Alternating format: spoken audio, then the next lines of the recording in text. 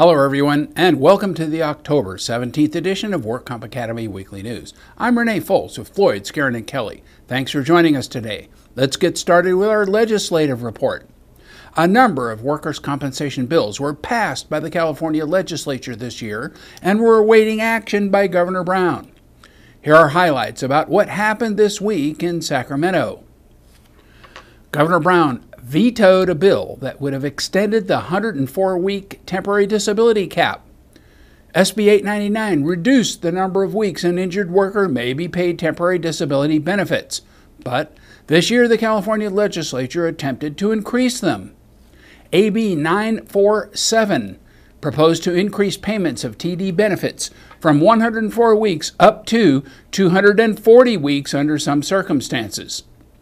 The author introduced his bill to address circumstances where medical treatment takes longer than 104 weeks of TD benefits. Proponents said these are cases involving substantial injuries where the injured worker is simply not able to work during the recovery period. The most common example would be cases where conservative treatments are attempted for an extended period, but ultimately surgery with an extended recovery period is required.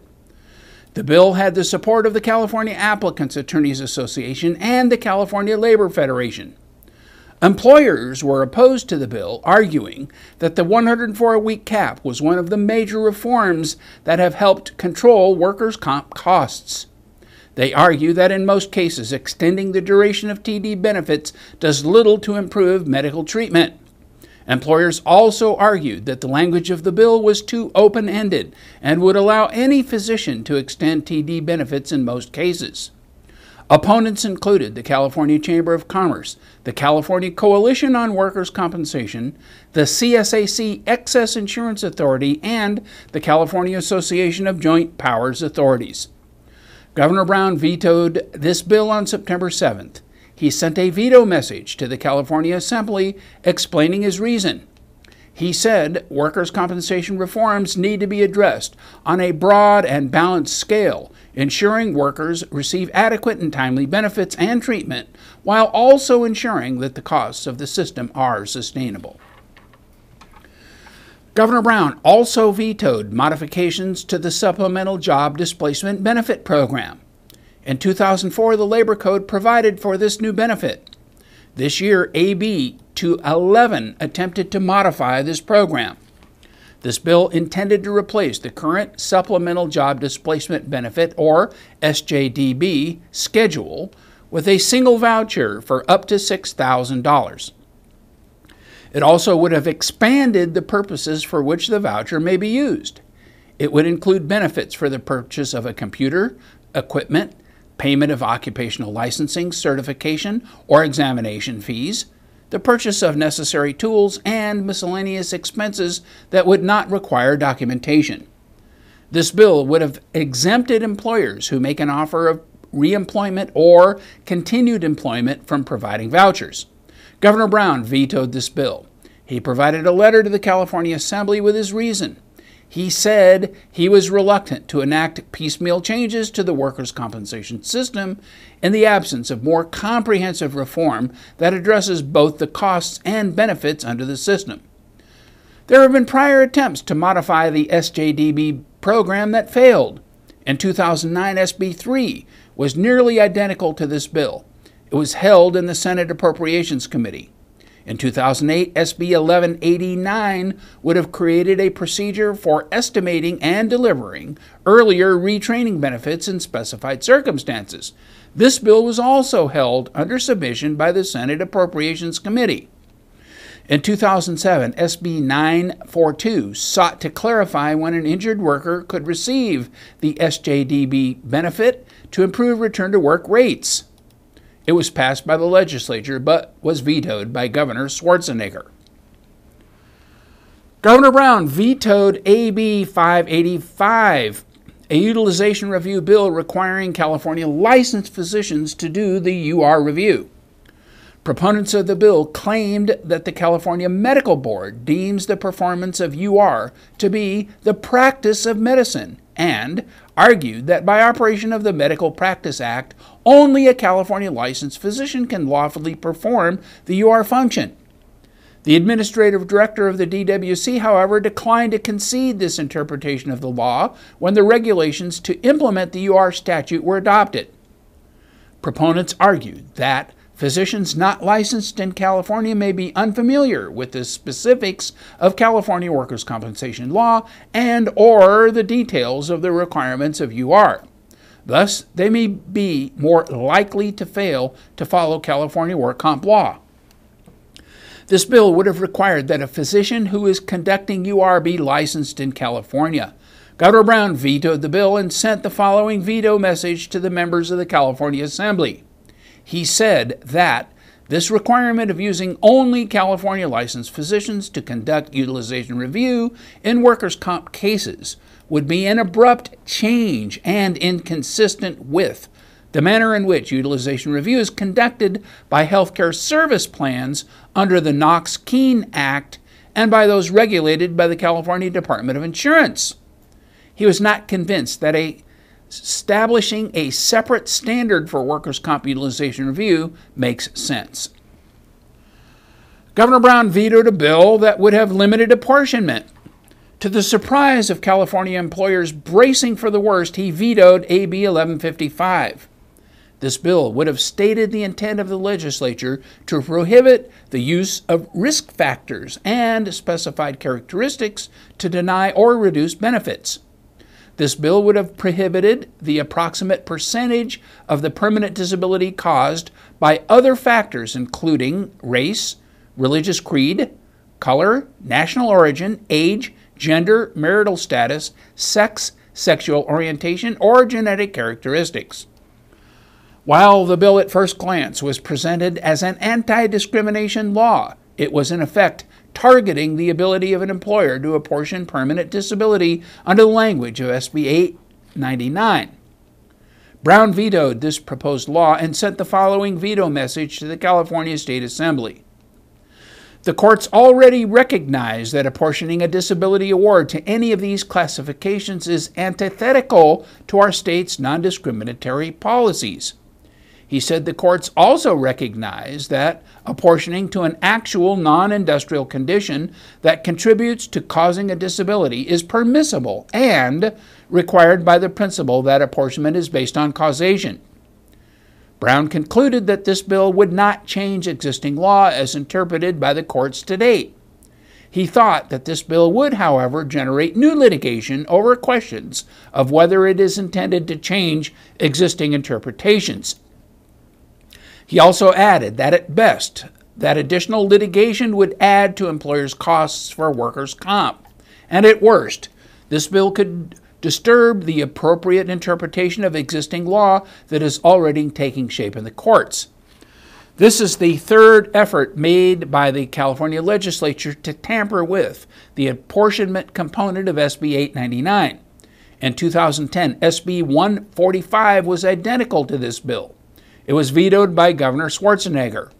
In 2008, SB 1115 would have barred the consideration of race, national origin, gender, sex, genetic predisposition, and certain other factors in the determination of an apportionment of the causes of an industrial injury.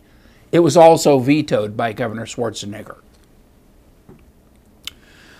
Governor Brown vetoed SB 127, a bill that would have added more current CPT codes to the official medical fee schedule, or OMFS.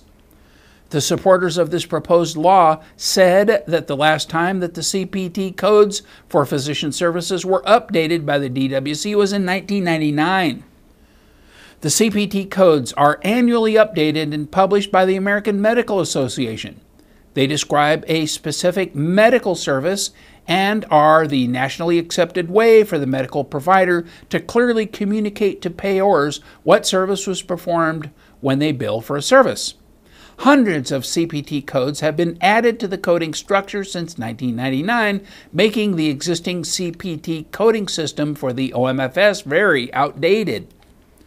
This outdated system requires providers to maintain a separate coding system in their office to bill workers' comp services. It also causes confusion when the provider bills a service that is not included in the OMFS. This unnecessarily increases the administrative costs for the payors as they manually review and seek information from the provider as to the service actually performed. Proponents claim that having a current coding system will decrease overhead costs for both payors and providers and improve communication as to the medical service performed. However, Governor Brown did not appear to agree with these arguments. He sent a veto message to the state Senate, which specified the following reason for his veto. Updating these codes without updating other components of the fee schedule, such as the relative values and conversion factors, would produce neither a more efficient nor accurate physician fee schedule. He also said that the bill is a piecemeal approach, which would lead to additional costs and increased disputes. It would also detract from updating the fee schedule in its entirety, which he says the DWC is currently doing. Governor Brown did sign a new law that hopes to lower compounded pharmaceutical costs. He signed AB 378. This new law brings compound drugs under the pharmacy fee schedule. It removes the financial incentives and limits reimbursement for these drugs. This bill adds pharmacy goods to the list of medical goods or services for which it is unlawful for a physician to refer a person except in certain circumstances. The bill was passed with bipartisan support. The legislative findings included in the bill clearly specify the problem. The analyst said that since the creation of the official medical fee schedule governing pharmaceuticals, there has been a growing practice by some prescribing physicians to utilize medications that are not covered by the fee schedule, to dispense these medications directly to workers' comp patients, and to bill employers and insurers at highly inflated rates. AB 378 seeks to curb this practice by amendments to Labor Code 139.2 that would remove the financial incentives for prescribing costly and questionable compounded drugs, co-packs, and medical foods, and to create a new process for prescribing these products. This new law will take effect next January. And the California Chamber of Commerce applauds the death of this year's job killer bills. Each year, the California Chamber of Commerce identifies proposed law pending before the California legislature that it claims will have an adverse effect on the state's business climate. The announced list of 2011 job killer bills started with 28 and grew to 30 proposed laws. As the year progressed, many of the bills on the chamber list did not make it out of committees or failed to be passed by the legislature before the year-end deadline. Two bills that made the list related to workers' compensation, and both were vetoed by Governor Brown. The remaining bills on the list involved other issues of concern to the business community. At the end of the legislative session, Brown vetoed all but one of the remaining bills that cleared the legislature. But Brown did sign a chamber-opposed bill that limits the ability of prospective employers to use credit reports to screen out job applicants. AB 22 limits a private employer's ability to use consumer credit reports for legitimate employment purposes unless the information in the report is substantially job-related and for a managerial position. Alan Zarenberg, chief executive of the California Chamber of Commerce, commended Governor Brown for vetoing nearly all job killer bills. Not counting special session bills, Brown's veto percentage was 14.4%, with 745 signed and 125 vetoed for the year. Brown's average was only slightly above the 13.8% vetoed by governors since 1967 and way below Arnold Schwarzenegger, who routinely vetoed a fourth or more of the bills that landed on his desk. And now our fraud report. The owner of an Orange County tree trimming business faces fraud charges after filing a 2007 insurance claim for the family of an employee who died in a wood chipper. Prosecutors say he never paid premiums on the insurance. Jose Luis Guerrero of Fullerton is free on $500,000 bail pending his arraignment in Superior Court. Guerrero is charged with multiple felony counts of failing to file a return with the intent to evade taxes, of willfully failing to pay taxes, and of misrepresenting facts to the State Compensation Insurance Fund. In 2007, landscaper Gabriel Gonzalez, who worked for Guerrero, was killed when his body was pulled into a wood chipper, a machine that shreds tree branches into mulch. Police and the coroner's office and safety regulators ruled it was an industrial accident, so there were no criminal charges. Guerrero filed an insurance claim to collect benefits for the worker's family. The State Compensation Insurance Fund discovered the alleged fraud while reviewing Guerrero's business after the claim was filed. Prosecutors allege that Guerrero underreported his payroll to his carrier by more than $2 million, so he would have to pay less in workers' comp insurance premiums. Prosecutors allege he is also accused of paying his employees in cash to avoid paying state taxes. If convicted on all counts, Guerrero faces up to 31 years in prison. And that's all our news and events for this week. Please check our website daily for news updates, past editions of our news, and much, much more. And remember, you can subscribe to our weekly news podcasts and our special reports using your iPhone, iPad, or iPod by searching for Work Comp Academy in the iTunes Store. Again, I'm Renee Foles with Floyd, Skeren, and Kelly. Thanks for joining us today. And please drop by again next week for more news.